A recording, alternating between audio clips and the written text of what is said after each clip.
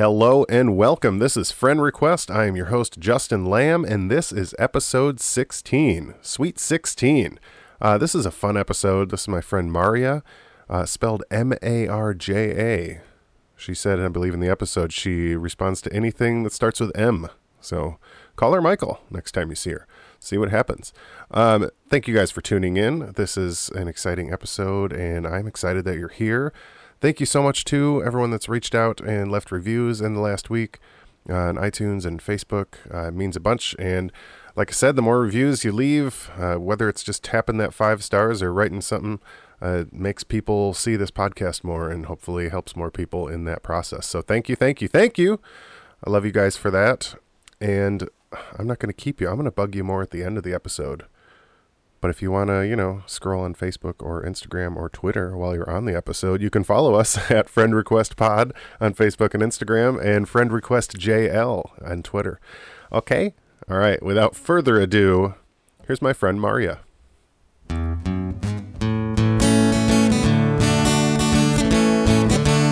Well, thank you for coming here. Sure. I do like to start with how I know people. So I've known you for a long time, because you went to Clarkston Middle School, right? No, I went to Sasheville. No, you did went to Why do I have, maybe it's just freshman year. I have a picture in my head of school picture. Oh. Of you as a child, not a child. Well, where did you go to elementary? Pine Knob. Me too. Is that what it was? That's what it was. Oh my God. It was elementary. Wow. So wait, who was your first grade teacher? Benninger. I just went through this. Oh, Okay. I posted it on Facebook. Yeah, I had Benninger, Okay. Van Wagner, Richley, Smith, and Samuel. Smith. Was that a man? No, it was Mrs. Smith. She was super young, and she was out in the portables. I don't think we had any of the. I don't think we were in the same classes ever. Son of a bitch. But yeah, I That's mean, so funny. we're in the same yearbook. Yeah. So Who was your kindergarten teacher? I was in kindergarten in Ohio. Oh. So I moved in first Sorry. grade to Mrs. Bannicky. Oh, Bannock Kylie's mom. Yep. Mm-hmm. So yeah, Pine Knob. That's crazy. Mm-hmm. Wow. I knew. Yeah, I knew it. Yep. I knew it. Old. That's how I've known your name for so long. Right. It's a weird one. Yeah.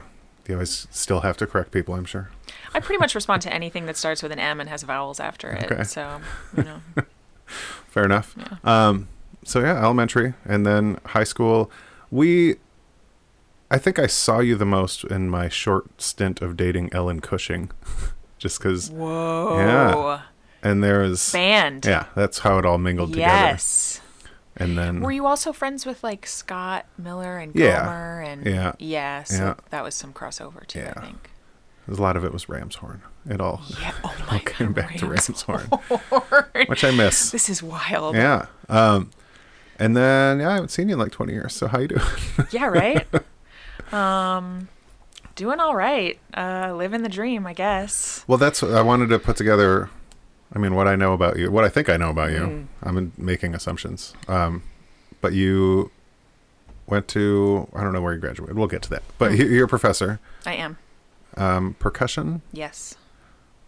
What did you do in band in high school? Percussion? Percussion, yeah. Okay. So yeah. So this is the anomaly part I was talking about. Because you had this thing you did and then you segued it into the career you have now. Basically. Rarely happens in my experience. Yeah, I was a French major for a semester, and as Okay. soon as I went away from music, even though I loved every minute of that semester, it was okay, well, I have to do this. Yeah. And I just decided to do it. That's awesome. Yeah. And then you just told me your husband does the... Yeah, Same thing? he's not a percussionist, but he's in the music field. So we our careers align, which can be good and bad. Yeah. It would be financially better if either one of us had chosen a different career. Yeah. Wait, they're not paying professors and teachers well? Shockingly, no. But it is nice that, our careers can be very demanding and the hours can be strange. Yeah. And so I think if either one of us were doing something else, I think it would be harder to understand each other, so that is definitely a positive. We understand what the other person does, and That's fine. doesn't create a lot of tension. So That's good. yeah. Well, yeah, my wife works in insurance, so sometimes she'll come home and try to tell me what's happening, and I'll be like, I'm listening, but I'm just nodding. I don't understand Yeah. per se. Let's go back in time. You were born. I was. Parents still together? Well, when you were born. I suppose never together. No. Oh. They were. I jumped to a lot of assumptions. Yes, fill me in. This was 1982. Okay, Yes. so no, they had dated for a year or so. So they were together when I was conceived, but he wasn't really interested in doing the parent thing, and she wasn't either until it was like, well, there's this situation, so what should I do about it? So she decided to move forward with the pregnancy, and he decided to not. So I met him when I was 25. Wow. Yeah. So was your mom single for most of your childhood? Yeah, she was married briefly when I was in elementary school. Okay. But he is not in the picture anymore. He is now an executive vice president at Amazon. Well, all right. So there's It's a that. shame he's not in the picture. Right? At least monetarily, right? Yeah. Siblings? No, right? No. I didn't think so. Yeah. I wasn't sure, but just Nope. making sure. So it's just you and your mom. Yeah. Tell me about that growing. Like, what are your early memories of that? You know, I think some people would ask sometimes, like, do you ever wish your dad was in the picture, or do you ever whatever? And I think when kids are growing up, whatever situation they're in is what you think is normal. So Yeah.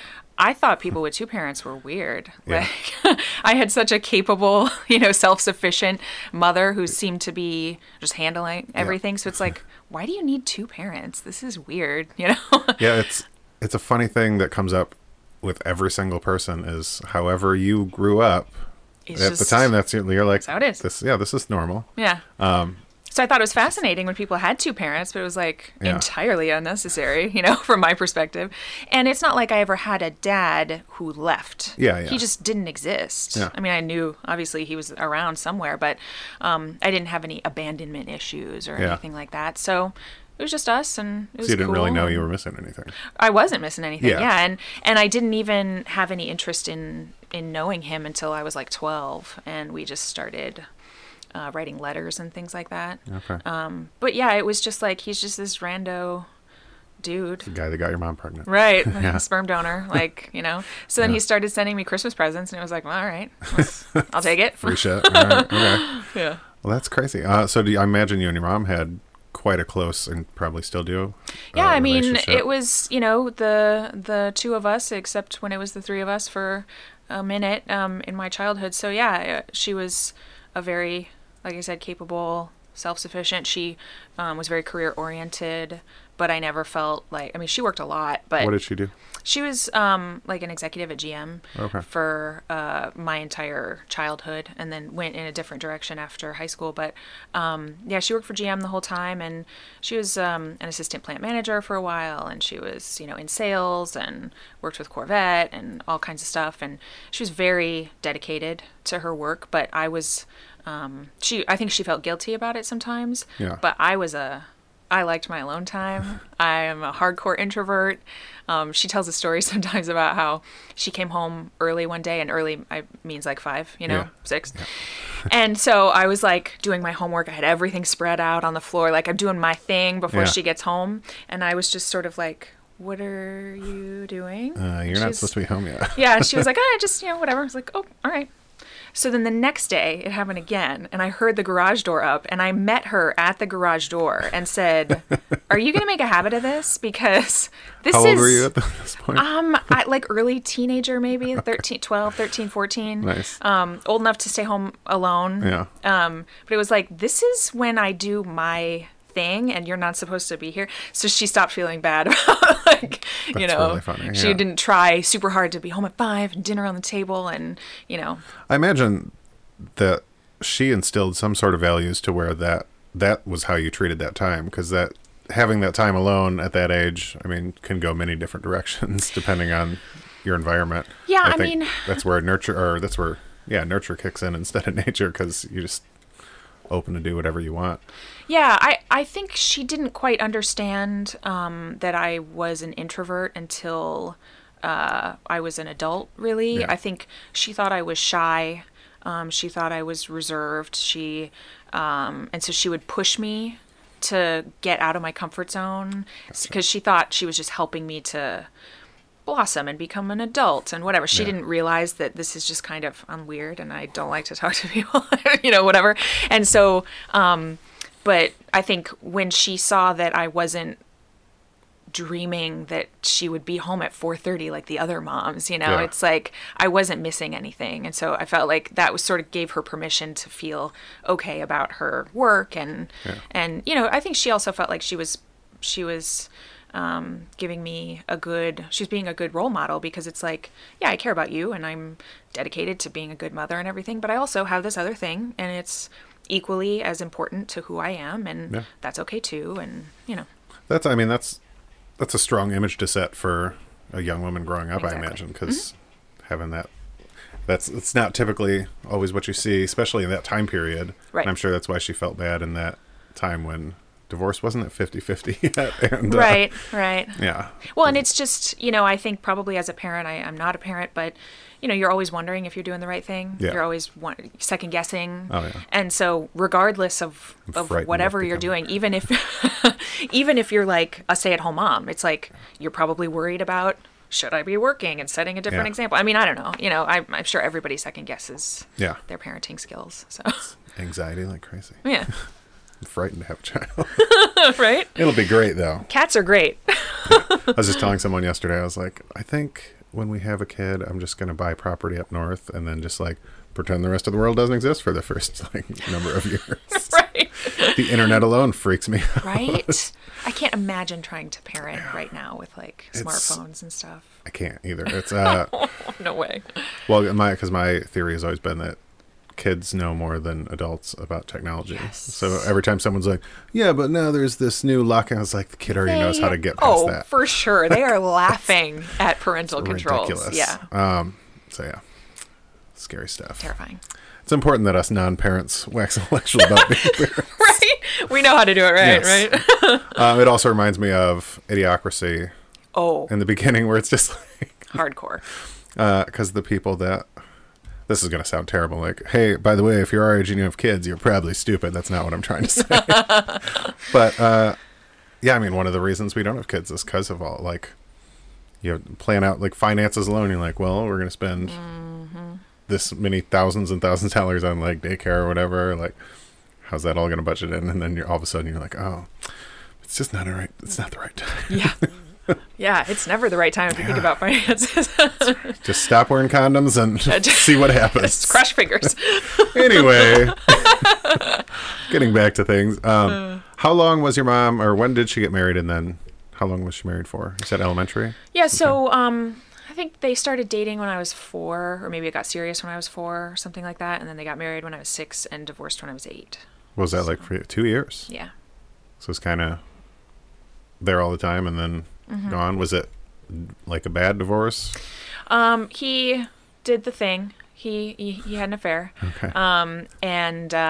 But she did a good job of protecting me from that information.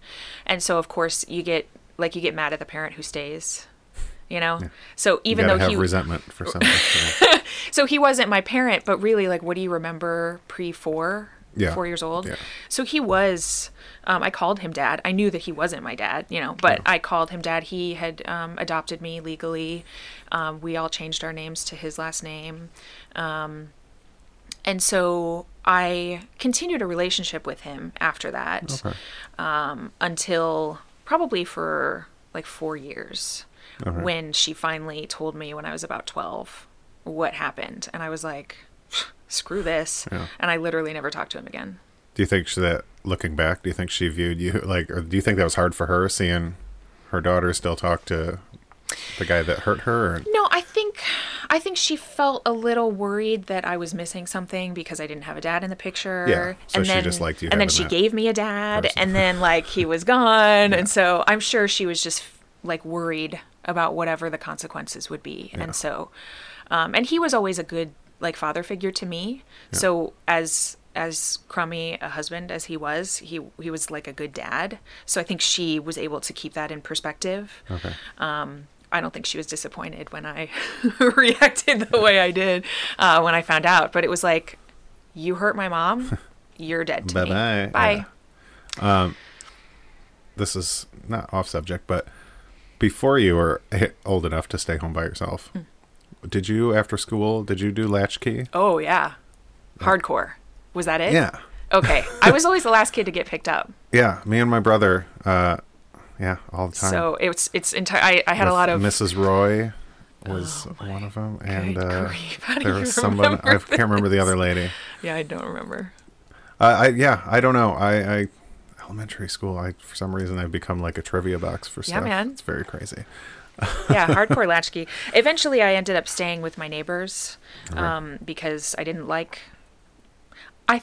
I think I didn't like all of the social interaction, to be fair, because I was such an introverted kid that it's Yeah. like I could handle a school day, but like another 2 hours with these people, please, can I just have a I quiet got blocks room? at home. I know. I just want to go read. Can I just do that? So yeah, I guilted her pretty hard about Yes. latchkey. So I don't remember how long I lasted, but That's funny. yeah. So the rest of school, good?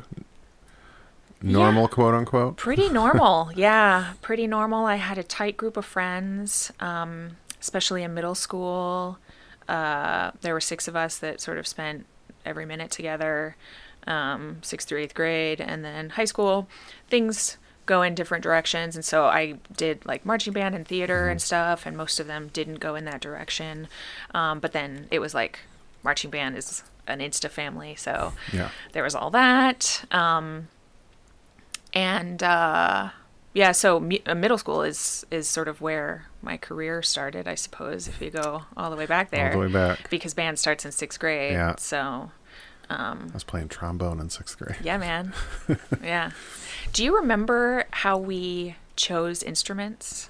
I had a guy come to my house. Yes. Yeah. They don't do that anymore. That's creepy. Well, Really I guess is, I now just that moved you back put to it in. Michigan. Like, it was a stalker van. It was like a van with no windows, full of instruments, and this old dude would come to your house. And put things in your mouth. Yeah. To see Oh, that's rough. Touche. Yes. Yeah. Yeah. So for me, because I had a single mom who was always busy, I was like the last kid Yeah. to get that stalker van to come to my house. So, I never really thought about that. oh yeah. It's so funny. So like that, there are certain numbers, you have to have balanced instrumentation, for a band. So it's partly like, can you make a good sound on this instrument? What do you want to play? How many more trombones do I need? Whatever, that kind of thing. But by the time they come to me, like everything's done, right? So he knows what he wants me to play. Yeah. But he still asks me like, and what do you want to play? And I had an uncle who was a drummer, not a percussionist, but a drummer. He was like played in his church band and whatever. And I thought he was cool. And so I was like, I want to play drums. And he goes, yeah, how about the oboe? He like gets an extra bonus if you pick a woodwind or Right, something. like he's freaking out because he has nobody to play oboe yet, you Yeah. know? And it's like, no, thank you. I like to play the drums. Yeah. And I didn't really care, but it was like, Yeah. you asked me, so here we go. And he was like, for the second time, yeah, how about the oboe?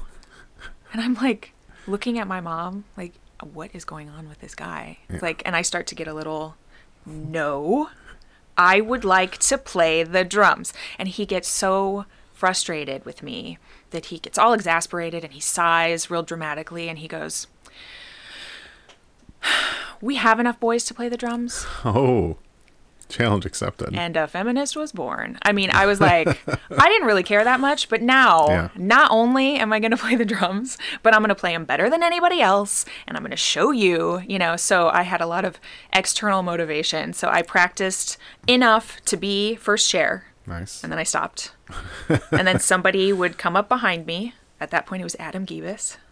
I remember that name. Yeah, he was always second chair. And so he would like Right practice, now practice, he's listening practice. to this and crying. Right? Going, I'm And he's still like, second chair. and so he would practice, and he'd start to catch up to me. And so then I'd practice some more, just Yeah. to be first. Little head of the curve. Yep. Yeah. And then that really got me all the way through middle school and high school as far as music went, because I had no personal motivation, but I had a lot of external. Like so when I got to funny. high school, somebody told me that there had never been a female to play tenors in the marching band. And it was like, well, all right, I guess I have to do that. So is that the goal for? If anyone wants you to do anything, just tell you. Tell a me woman that I has can't never do it. done that before. Like, you can't do that. It's not, girls don't do that. Perfect. There had never been a girl to be the drummer in the jazz band. I was like, ugh, fine. Now I gotta do that, Guess I have to too. do that too. So really, it was just until I got to college, I really didn't have any like personal motivation. That's funny. Yeah. And then now you're with it for life. Yeah. Better or worse. Yeah, I remember that guy. God, I never thought about that for so long. I remember that guy coming to my house. I think I wanted to play trumpet.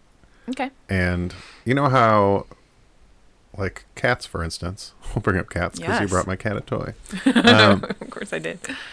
If they have, like, sometimes they have giant paws when they're young and they grow into it and they're like, oh, Yes. you're a giant cat. I had giant lips my entire life. Oh, you are a trombone player, hardcore, like I can so tell. he's like, oh, I don't think the trumpet's going to work for you. Tuba, trombone. So he got another piece of metal to put in my Huh? creepy old man. Yes. Yeah, and then I played trombone. Mm-hmm. Then I went away for like 2 months, and then I stopped playing in the band. That's a story for another time. So, wow, that's funny. So that was your social aspect of high school too, right? Pretty much. Yeah. Yeah. And I did musical theater the last 2 years, so I kind of got in with like the dramatic cool people. kids, as I like to call them. Okay. Yeah, they were cool in their own way. Yes. I loved musical theater. We're all just nerdy, hardcore. So it's just a different strain of nerd. Yeah, Yeah. there's nothing wrong with that. Yeah. I'm currently in an improv class, Of course you are. and I was so excited because I've been wanting to take it forever. Wow. And that's me and a bunch of people who I could, in theory, father. So, Oh no, yeah, yeah, that's true. I'm still the funniest. I mean, Of course, obviously. duh. Anyway, so after high school, you go right into college. Yes? Yeah, I went to Kalamazoo College my first year and loved every minute of it. But you can major in music there, Yeah. but it's largely an extracurricular type of experience at Kalamazoo. So I was a French major, but I was involved in all the music stuff. And just being away from that path, I knew probably 6 weeks into the semester that I was going to need to switch to music. And to give the music faculty at K a lot of credit, they basically sat down and said, we would love for you to stay. But if you want to do what you say you want to do, you have to leave. Yeah. So they were very supportive of my transfer audition process and everything. And it's really great to be back in Kalamazoo because all of those people are still there. Oh, that's cool. So I'm, And it's now kind you're of a full peer. circle. Exactly. Ooh. Yeah. That's cool. It's wild. But yeah, so then I transferred to Michigan State the second year. I didn't go to either school, but for some reason I'm a Michigan person. Of course you are. I'm sorry. Yeah. Because people who didn't go to either school. Yeah. I look at it as I like to root for the city, and I would prefer to hang out in Ann Arbor than East Well, who Lansing. wouldn't? Yeah. I'll give you that for sure. That's my argument. I auditioned at both places and Central, Okay. based on the percussion programs. Yeah. And the vibe at Michigan in the percussion area was very, very, very odd at that point. So I got offers to go to both places, but it just, you get that feeling. Like you're on campus and it's like, this is the good fit. Yeah. And that's how I felt at State. And it was a good choice. Nice. Yeah. So you were there 4 years? 3 years. 3 years. Well, yeah, 'cause because you I went to transferred and I took, Kalamazoo does like trimesters basically. Yeah. But they count as full semesters. So you basically do 3 semesters in the space that other people do 2 semesters. Okay. So it's like I had a year and a half of stuff that transferred. And so everything I took at K just transferred as general stuff. Okay. And I was able to do my music stuff in 3 years. So Nice. When do you meet your husband? In college? first day of Michigan State, Okay. 8 a.m. music class. You know the time, the place, and everything. Oh, yeah. Good. Yeah. Do you remember the conversation too? It was Heart Recital Hall. Yeah. Yeah, we didn't like each other for like 2 solid years. Wow. On paper, we did not work. I was this like hippie, liberal, progressive feminist from, Michigan. Mm-hmm. And he was this like Marine, conservative Catholic from Texas. Yeah, that is not. And we were like, nope. If you were to if you were to give me a checklist of people I would imagine, those would not be the check marks. Right. So, a couple of those things have changed since then. I imagine. Yeah. So it wasn't until our third year that we even started. I mean, once you get in a music progression at a university, you end up in the same classes with the same people because you have to take them all in the right order and everything. So we took every class together. We were in every study group together. So we were in the same group of friends. I wouldn't have called us friends until the third year. And then we hit it off like crazy and became sort of like best friends first. Nice. And then, yeah. That's funny. Yeah. So did you, feel free to, but did you do dating and stuff before him in college? Mm-hmm. How was that like? Did you? I had basically one serious boyfriend in college before him, and a couple whatever, high school things before that. So Good old high school things. Yeah, whatever you call them. I'm gonna have some of them on this podcast. That'll be a good interview. Yeah, man. So do you guys start dating before you graduate? Yeah, we started dating my last semester. Okay. So he hadn't transferred there. He was a first year when I was a second year, and he did a music ed degree, which is a 5-year degree. Okay. And I did my time in 3 years. So he had another 2 years after I was done. So you just stick around? No, I went to Kansas City. Oh, wow. For my master's. While he finished. Yeah, I mean, when we started dating that last semester that I was there, it was very much understood that this was just for fun, and I'm going to leave soon, and you're going to be here. And boy, did he get you. Who wants to do long distance? And we were both feeling, I mean, he had already done a long distance relationship before, and he was like, I'm not doing that again, So we got very close, and it was like 6 months, and we were still like, nope, it's going to be fine. I'm just going to leave. And then literally like the night before I drove to Kansas City, we were just sort of like, do you want to, I guess, try? So it was 2 years long distance while I was in Kansas City. How was that? It was rough in a lot of ways, and it was odd being at the beginning of a relationship. And it wasn't like, we dated for 3 years and now we have to be long distance. It was right at the beginning. And actually there were some great aspects of it because we wrote letters. Nice. So we talked on the phone every day, but we also wrote letters. And so we kept those two things separate, the two conversations. Yeah. So we had one conversation going that was only in letter form, and it progressed very slowly because it takes a while. Because letters. Yeah. And, it might take a few days to write a letter, if you're busy. And so that was kind of cool because I think you say things more carefully when you're writing it down, too. So we got maybe a little deeper in the letters than we would get on the phone. Yeah. And now we have all those letters still. That's really nice. So that's kind of cool. Yeah.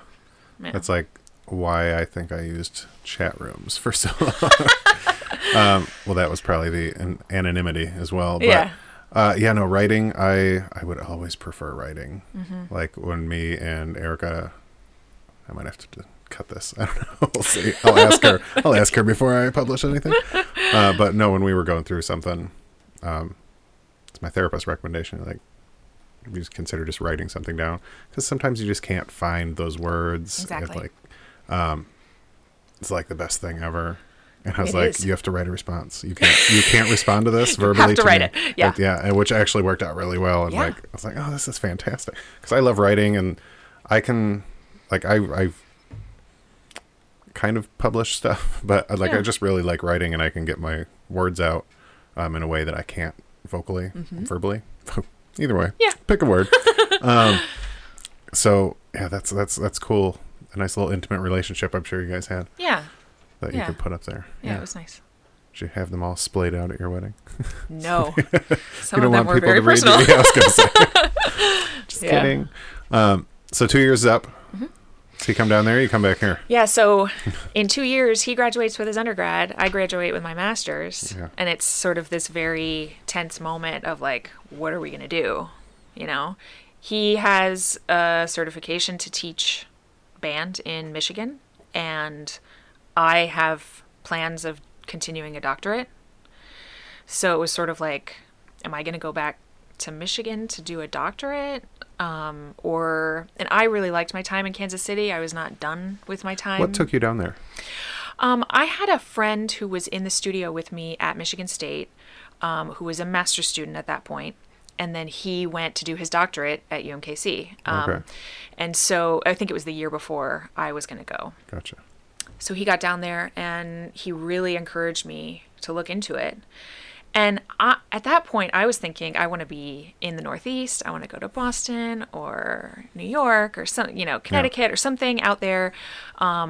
And I'm like, Kansas City? That I don't even know where that is. That's like a square state that I could not Somewhere in tell the Dust you. Bowl, I don't Like know. from Michigan, we don't understand. We don't learn what the square states are. Like Yeah. these are flyover states. I have no interest. And he's like, no, seriously, please just promise me that you're going to look at it. So I used it as a warm-up audition. I had 5 Okay. auditions, and I used that as my first one so that I got all the jitters out. And if I bombed, it didn't matter because I'm not going to UMKC anyway, And I got accepted on the spot, full ride, whole 9 yards. And it was like, can I cancel the rest of my auditions? Like, I'm done. I'm coming here. I'm done. Nice. Yeah. I didn't cancel my auditions, but yeah, I did end up going there, and it was a Did you great get accepted fit. anywhere else? Yes. Okay. Yeah. But it's also really cheap to live in Kansas City and all those things. So financially, it made a lot of sense. Because But what's there? Frickin' Kansas City. dude, seriously, you would not think. but- I've learned that because I travel for work and my region is like from Kentucky to Montana. So like Nebraska, Okay. Iowa, Yeah. like random places in Illinois. And I've learned like there's cool spots all over the place. Everywhere. Like Des Moines is one of my favorite cities in the country. Yeah. So yeah, no, I can imagine Kansas City is definitely, I mean, anywhere that's big enough is going to have something that you enjoy there. Well, and it's very supportive of the arts, which Yeah, okay. obviously was important to me. But it also had a great food culture. It was walkable. It was drivable. It was cheap to live there. Like the only thing it didn't have was a large body of water. That was the only thing. The climate was moderate. Like it was great. Did you, jumping back a little bit, did you live on a lake growing up? No. Okay. No. I had a friend whose parents had a cabin up north that we would Okay. always go to, Yeah. and they had a sailboat. Nice. So we would spend a lot of time on the sailboat. But we weren't really. My mom and I were more of like, if we have extra money, we'd rather like travel Yeah. or something rather than have a second place or a. I always feel like I missed out in Michigan because I'm like the only person I know that didn't either live on a lake or have like a best friend that had something on a pond or a lake or something. There is something magical. It's really funny. About. I did approve of the slow boat situation. I like pontoons and Yeah. sailboats. Oh, yeah. Speedboats aren't really my thing, but man, there's something very zen about being out on a sailboat, in Michigan. Yeah, I don't think I've ever been on a sailboat. Oh, dude, it's great. It's like therapy. If you don't have to do Probably any of the costs a work. lot less. Yeah, you have to go with somebody who's doing the work Yeah. so that you can just enjoy it. I don't want to rig any jibs here, all right? I don't know what I'm talking Jive-ho. about. Yeah, no, you don't have to do any of that. No. All right, anyway, off subject. But so you are done with Kansas City. Yeah. So I decided that I really wanted to stay and do my doctorate there. Okay. So he decided to come and move down there with me. So the plan was he was going to get a job. He was going to teach like middle school, high school, something. Yeah. And my director of bands at UMKC was very helpful. And so he offered to like help him try to get a job. There were just no jobs, like no good jobs, no decent jobs. Yeah. So he was like, well, I can't get you a job, but I do have this assistantship if you wanted to do a master's with me in conducting. Sure. And, my husband was like, I really don't have any interest in doing a master's, but okay, So he kind of fell into this incredible situation. That professor at the time was brand new. He had just gotten hired that year at UMKC, and now,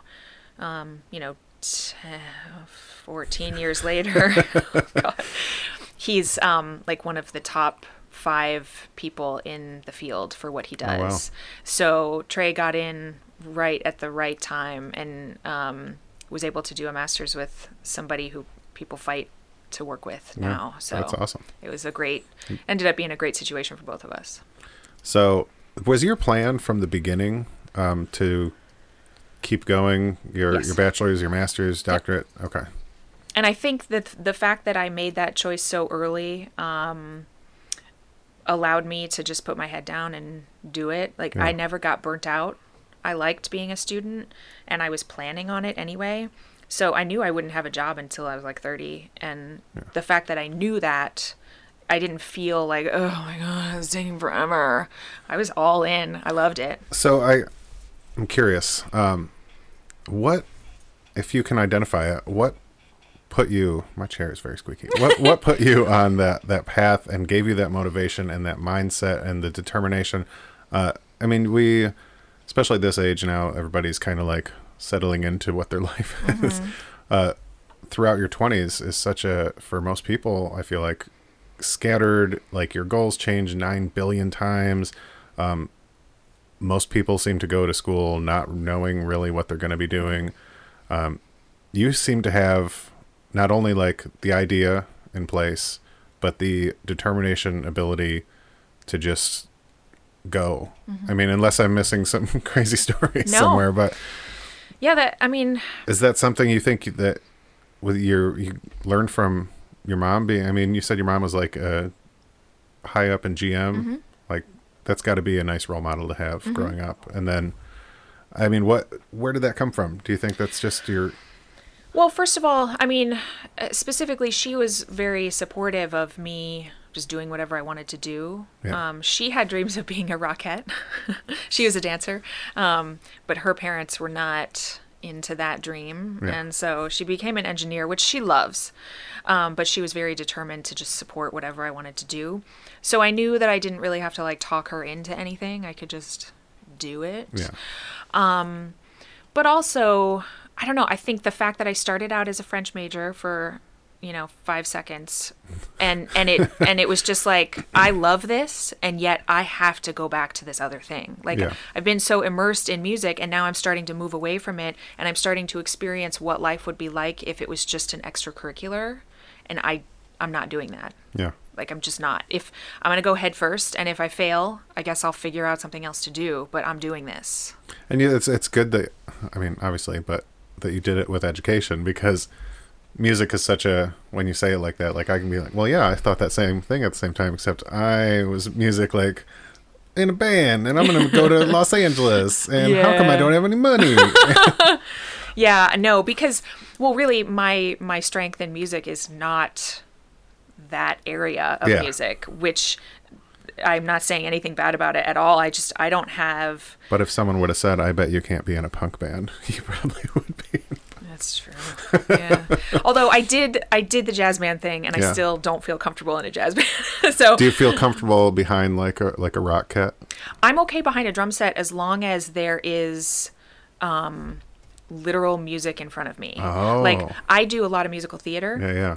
And you basically have to make that sound exactly like the original cast recording, So you either are reading the music exactly like the whole drum set part is written out, or it's the scary slashes that don't say anything, but then you listen to the cast recording and you just copy it. So you're not comfortable with improvisational? Not at all. Interesting. 0%. That actually, I mean, it makes a bunch of sense, because you followed this structure and theory the entire way. So but that's really interesting, because I mean, I imagine you would be able to pull it off easily. Like if I'm just playing something 4/4, that you can just be like, I'm going to do this then. But sure, yeah. But it sounds like you are frightened of doing that. The thing is, jazz is so it's so much more complicated. Oh yeah. Well, I'm just saying, most people understand, and so in that regard specifically, like, I just have so much respect for the art. I don't have anywhere close to the ability to be able to do it justice. Yeah. And I'm sure there are plenty of people who would say, well, whatever you do, I don't know, whatever. I'm not going to do it. I am very into like super weird contemporary improvisation, but I don't have to keep a beat and keep a style and all that stuff, So I'm into like super weird stuff, and I can be creative in that way. Okay. But behind a drum set, I need the notes, and I will sit down and I will learn it and I will play it well, and that's the end of it. All right. Good to know. Yeah. So Anyway. you get your doctorate, Mm-hmm. Kansas City. Your husband does the apprenticeship. Yep. And you guys are still dating at that point? Or does he... When do you get... So he did his master's while I was doing my doctorate. And so after 2 years, he gets a job in town, and I continue my doctorate. And then after that, next year is when I get my first college job. And I'm not actually done with my doctorate yet at that point. Gotcha. That's also the year that we get engaged. Okay. So we get engaged October of my third year of my doctorate. And by April, I have this, like, we're deep in wedding planning, having a wedding in Kansas City, you know, all that. Yeah. And then I find out that, oh, we're moving to Florida, I guess. Oh. I just took a shot. I started, like, applying for jobs just as practice, sort of. Yeah. Because I thought that I would be really serious about getting a job the following year. So it's like, it would No be surprise. great. This is following a pattern for you. Yeah, right? I need to be prepared. It would be great if I could get an interview, like one, so that I could practice, and I'll probably bomb it, but then I'll learn a lot from it. And then next year, when I'm really serious about it, I'll be ready for it, and my CV is good and everything, you know. Which is a mirror of you going to Kansas City just Hardcore. because of fluke, just to get it out of my system. Uh-huh. Yeah. Okay. Just making sure we're following the pattern. Exactly, following the pattern. Okay. And so I get this job in Florida, and it's like, oh, it's fantastic, but I did not know that this is where this is going. So, 6 weeks after the wedding, we pack up and move to Florida, and he didn't have a job. So he waited tables for a semester until he found a job. Where in Florida? What school? Stetson University. I don't know. It's like halfway between Orlando and Daytona. Okay. Okay. So it's a small private. It's actually a lot like Kalamazoo College in the size, and it's a private school, but it has a very a large music program, Nice. Great reputation in the state and everything. A lot of so senior citizens. it was yeah, for sure. But yeah, it was a fantastic first job for sure. That's It was I had a much better first job experience than most people I know. So when is your next one in Georgia? Yeah, so I was in Okay. Florida for 7 years. I Oh, taught. you're down there for 7 years? Yeah, How is living in Florida for 7 years? awful. That's the It's response I was hoping for. Horrendous. I mean, I loved that university. I loved my students. Yeah. I loved my colleagues. If I could have picked that university up and everybody in it and brought it to Michigan, I would have done it in a heartbeat. I did not enjoy living in Florida. If you're not a tourist and you're not on spring break, it is just not. I mean, I have northern blood, you know. Yeah. I just when I have time to enjoy Florida in the summer, that is not the time when Florida is enjoyable. I lived in Mickey Land, so I'm not really a Disney person anyway, but also everybody's world revolves around that stupid mouse, and it's just like the food culture was not really a thing. 7 years. Yeah. Ouch. So while I was there, I also taught at 2 other universities to sort of supplement the income because it was a part-time job at Stetson. But I wanted to get my foot in the door with college teaching, so I moved halfway across the country for a part-time job. Yeah. So yeah, after 7 years, my husband had gotten his doctorate in the meantime while we were there.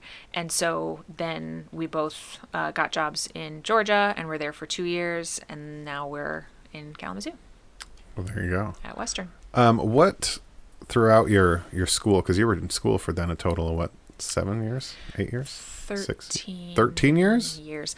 Because I didn't finish my doctorate until December of 13. How did that happen?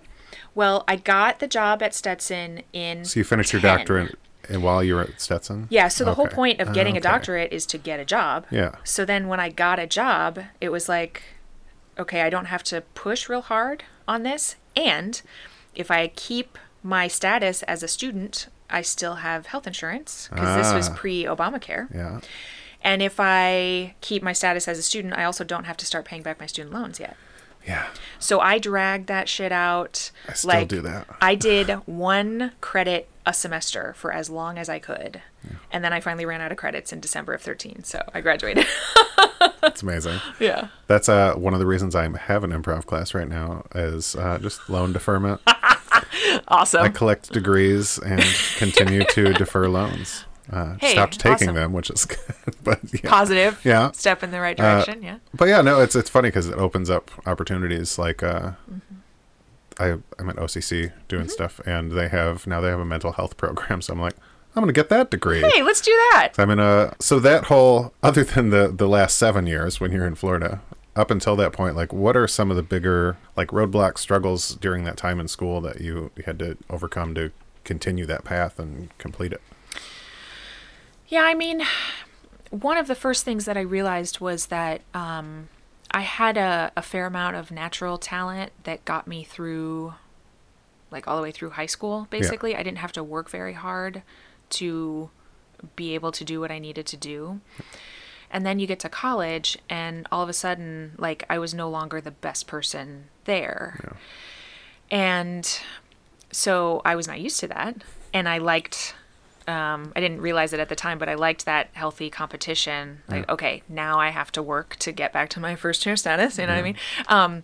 But I had to figure out how to practice because I hadn't learned how to practice up until then because I just had a fair amount of natural talent, which I actually think was to my detriment because if I had learned how to practice earlier, I think I would have gotten further in my undergrad specifically. But I had to learn how to do that, and so that was difficult. But I was pretty dedicated to at least the idea of getting better, and I probably wasn't really good at practicing until my doctorate, frankly, but I tried and failed, and I got stuff done. It was fine, but it was hard to learn how to do that. I went to Michigan State to study with somebody specifically, and then she ended up having to leave the university that year after 1 year of me studying with her. So then I had like an interim professor come in for my final 2 years. And then I had somebody different my freshman year at Kalamazoo. So normally when you're supposed to have this 4-year continuum with one professor and you're building a relationship, and that person has a goal of where they want you to be by the time you leave, and you're building a foundation, and then you're building on that foundation. And so I had like different people ping-ponging, and so I didn't really get that good foundation that most people get in their undergrad, which is part of the reason I wanted to stay in Kansas City, was to stay with one person for a long time. It's understandable. But yeah, so the whole process of her leaving and then me seeing kind of behind the curtain of what happens when a new professor is chosen in the audition process and everything. I was the student representative on that search committee. Oh, okay. Well, that's got to be a cool little It was cool piece of experience. But I sort of saw how the sausage got made, and it was very, very disheartening, the process. Luckily, the person they hired ended up being a great fit for the university. She's been fantastic for Michigan State, and but the whole process by which she was hired, and there was a failed search the first year, and so then they had to do another search the second year, and it was difficult, but I learned a lot from it, I think. Is that something you thought of when you started looking for jobs after? Absolutely. Yeah. Absolutely. Yeah. And I probably jumped into it even a little bit jaded to begin with. Most people, it takes them a while to get jaded in that process, but I was like, this is probably going to suck, but whatever. I feel defeated already. Yeah. Perfect. So, but yeah, so there were a lot of struggles with that, but I learned a lot from that experience too. Nice. So, but yeah, I mean, for the most part, I just kind of did what I was supposed to do, and, you know,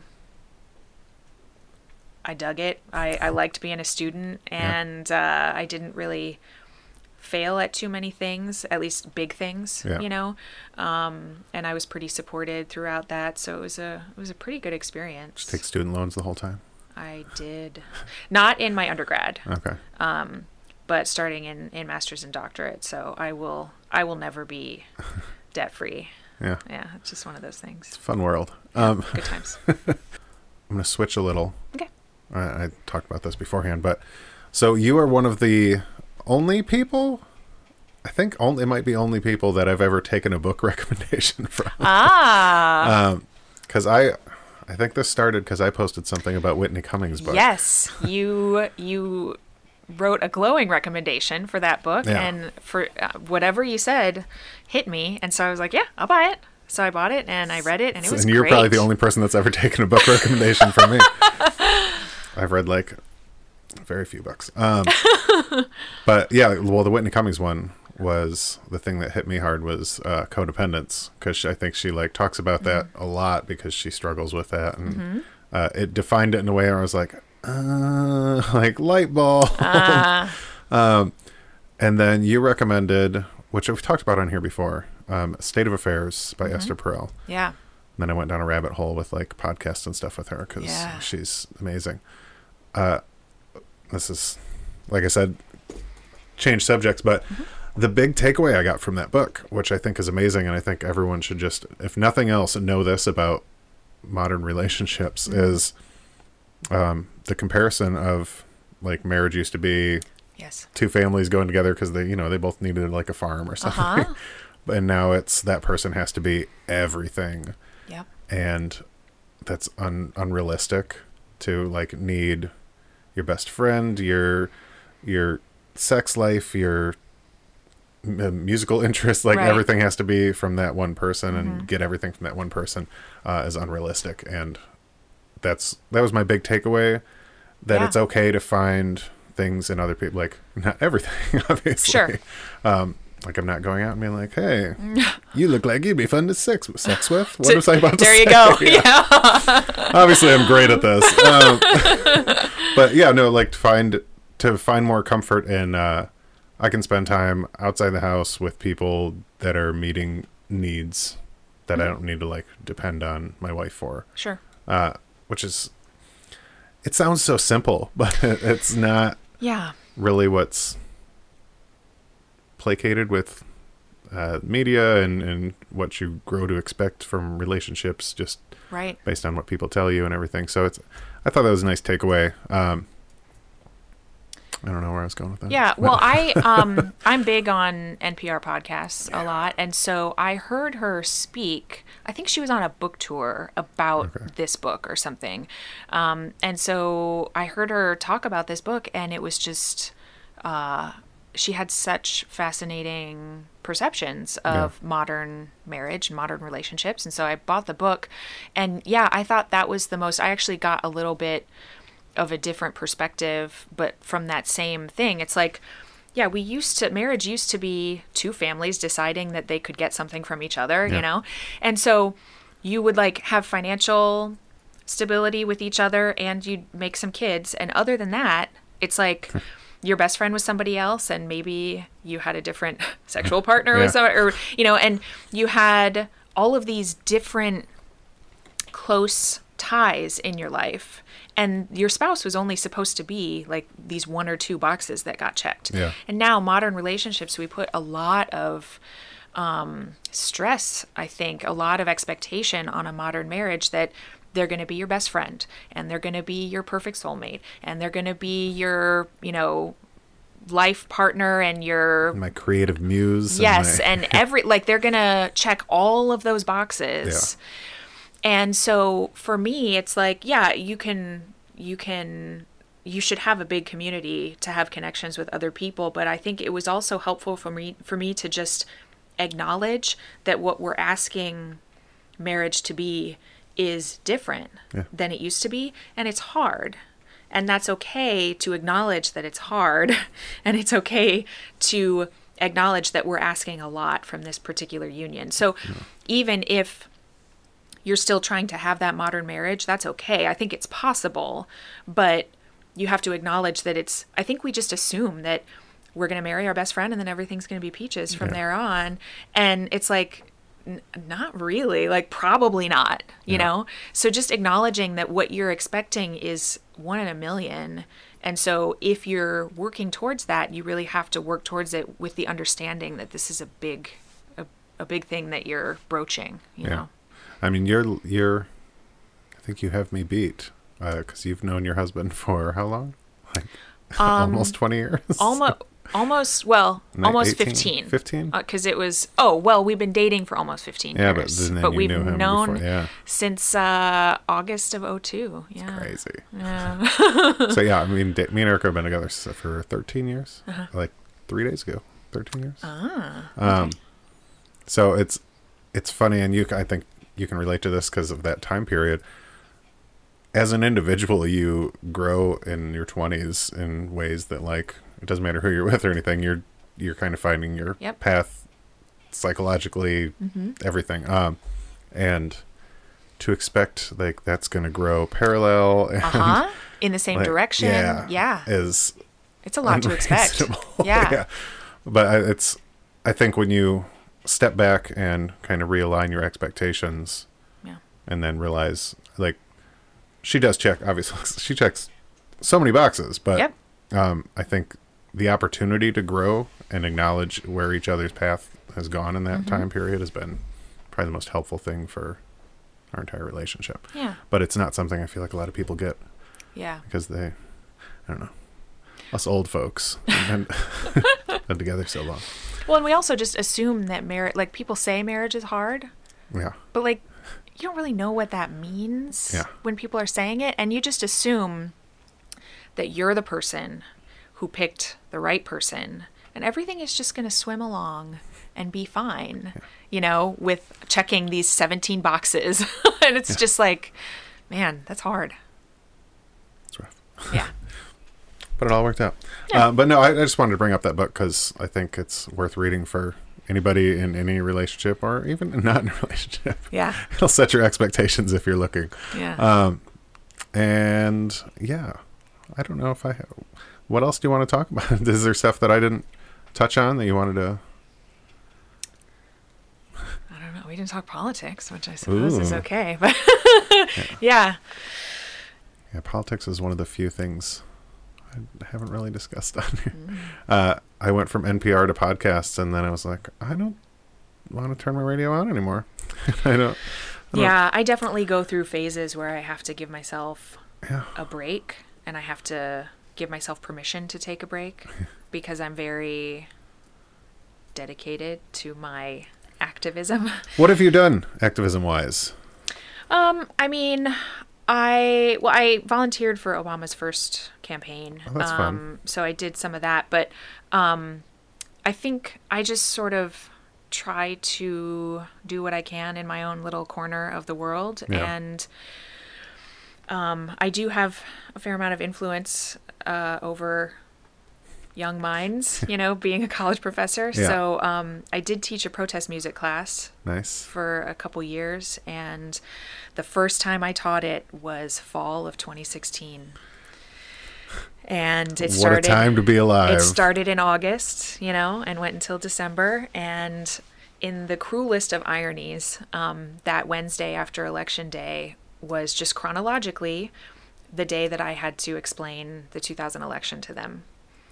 And I was just like, I can't believe I have to do this today. Yeah. Like, let's talk about the Electoral College. Let's talk about the popular vote today of all days, Let's talk about hanging chads. Yeah. Yeah.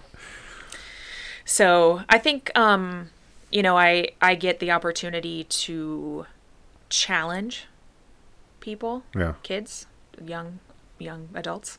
And I think that's a noble thing to be able to have the opportunity to do. I've had some very lively discussions with a lot of students, and it's not just politics. It's like talking about hard stuff. Like, I've talked about how hard it is to be a woman in the field that I'm in. I've talked about the inappropriate things that have happened to me within the field of percussion so that my students know what to expect. I've talked about my suppressed sexual assault to try to, like, tell them that, I'm a safe person to talk to. And, if I'm vulnerable with them, then I feel like I might be the one person that they feel like they could talk to, perhaps. Yeah. And of course, all of this is tied into politics, in my opinion, because much of my politics has to do with empathy. And so the reason I think the way I think and do what I do is because I'm an empathetic person. And so I just try to be that person for other students. Nice. So that's my activism corner of the world, I suppose. And I mean, you bring up a billion things that are hot button topics right now.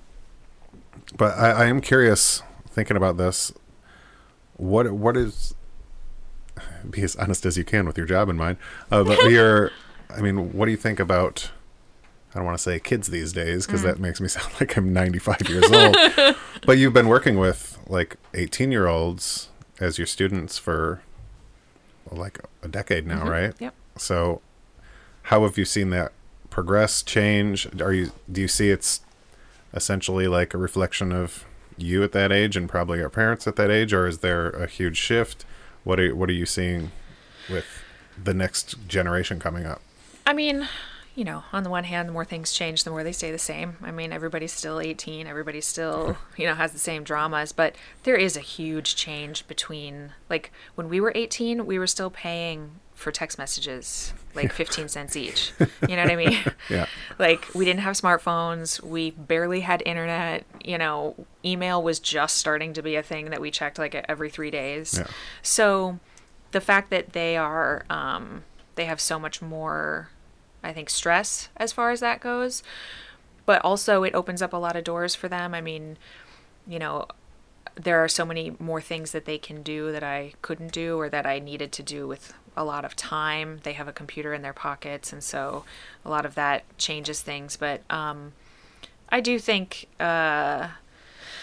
what is heartening is that 18-year-olds continue to be the social light, I suppose. They continue to be the most progressive and the most, they're the ones who question things the most, which is nice. It's great to see them being so inclusive of the people around them. And so it's a very exhausting and noble profession. Yeah, I bet. Yeah. I'm very lucky in a lot of ways. That's good. Yeah. I don't want to push you in any direction. Talk about anything. You mentioned you shared with your students sexual assault that has happened to you. Mm-hmm. Yeah. I don't know if that's something you want to. It was somebody that I trusted, Gotcha. and I suppressed it until the 2016 campaign. That is when it hit me.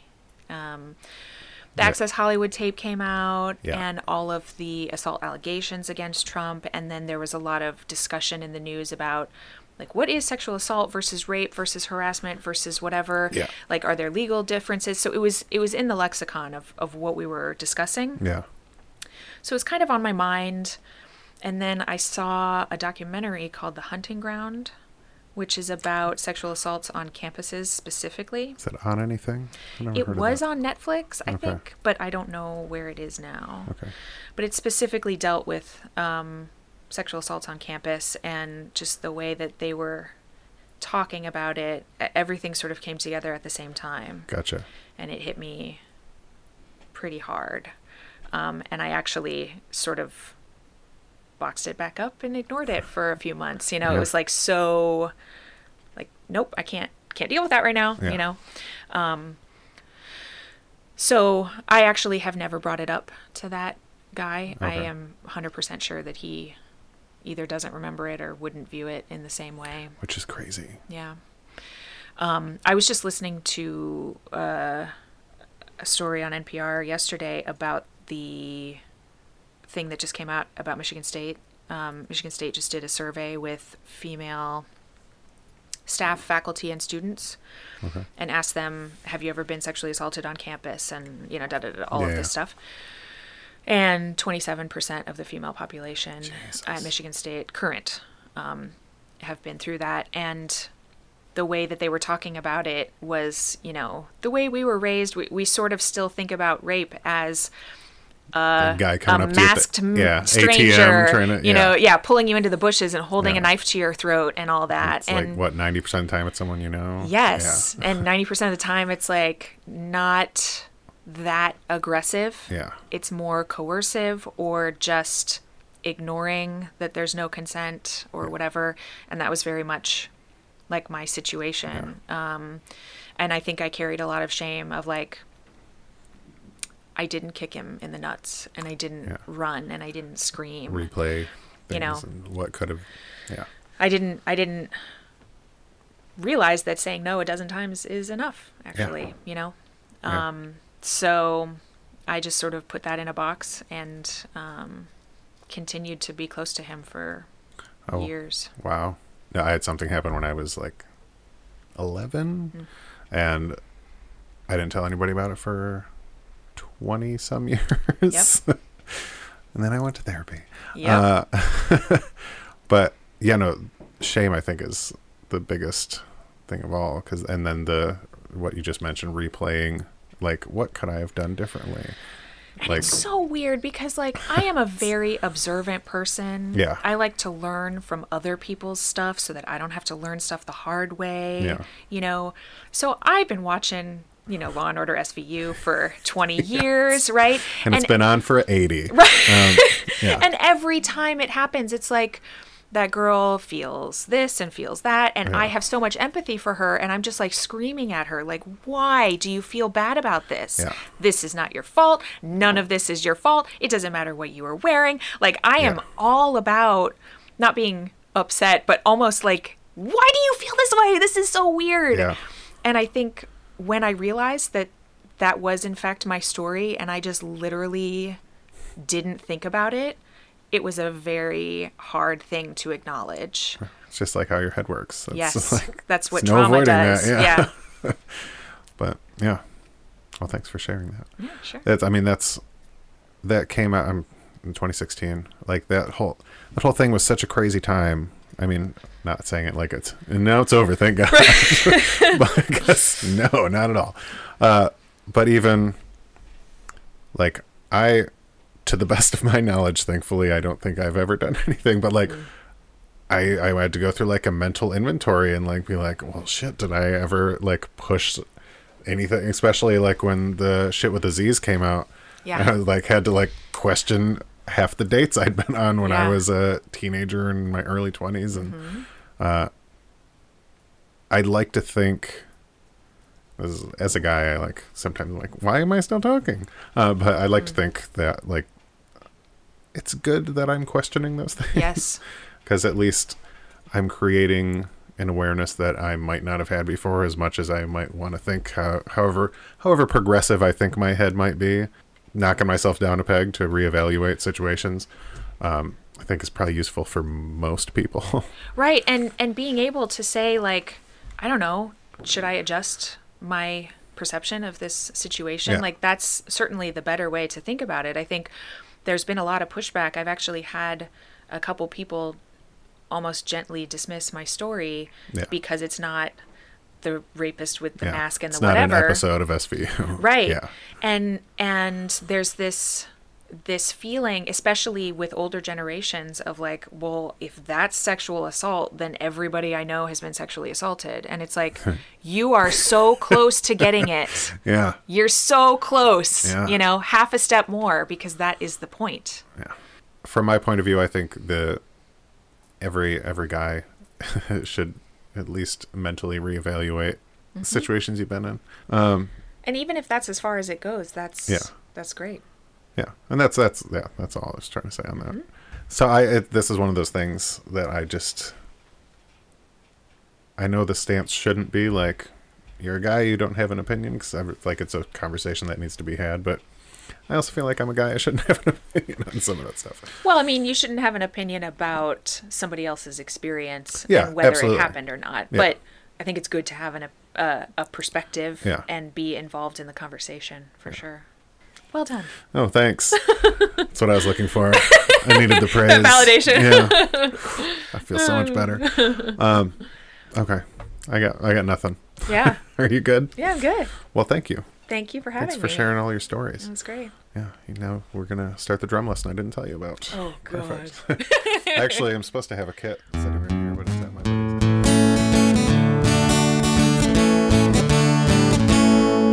Maria.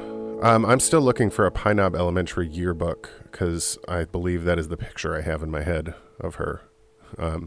Just it's crazy and hilarious. And the person she was having lunch with before she came over is another kid that we went to elementary school with, Garrett Garcia. Shout out to Garrett.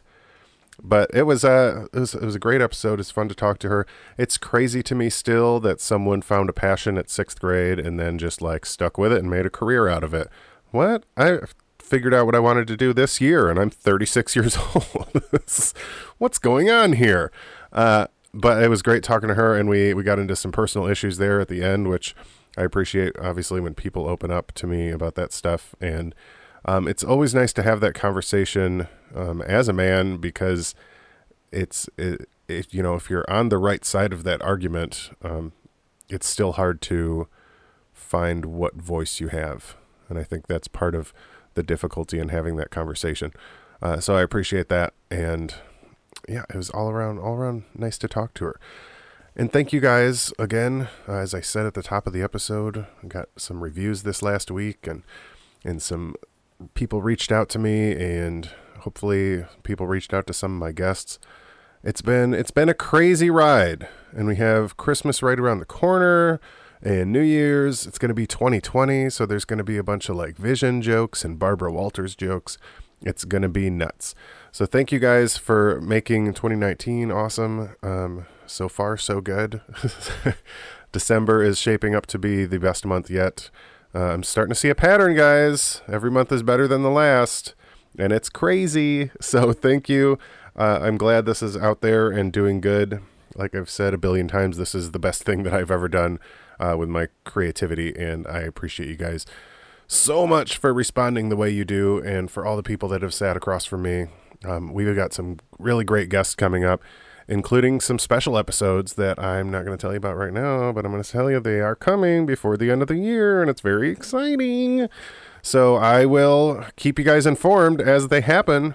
Thanks for listening. I love you all so much. I hope you are finding some time for some peace and quiet amongst family and friends this holiday season. Okay? I love you. Okay, I'll talk to you next week. Bye.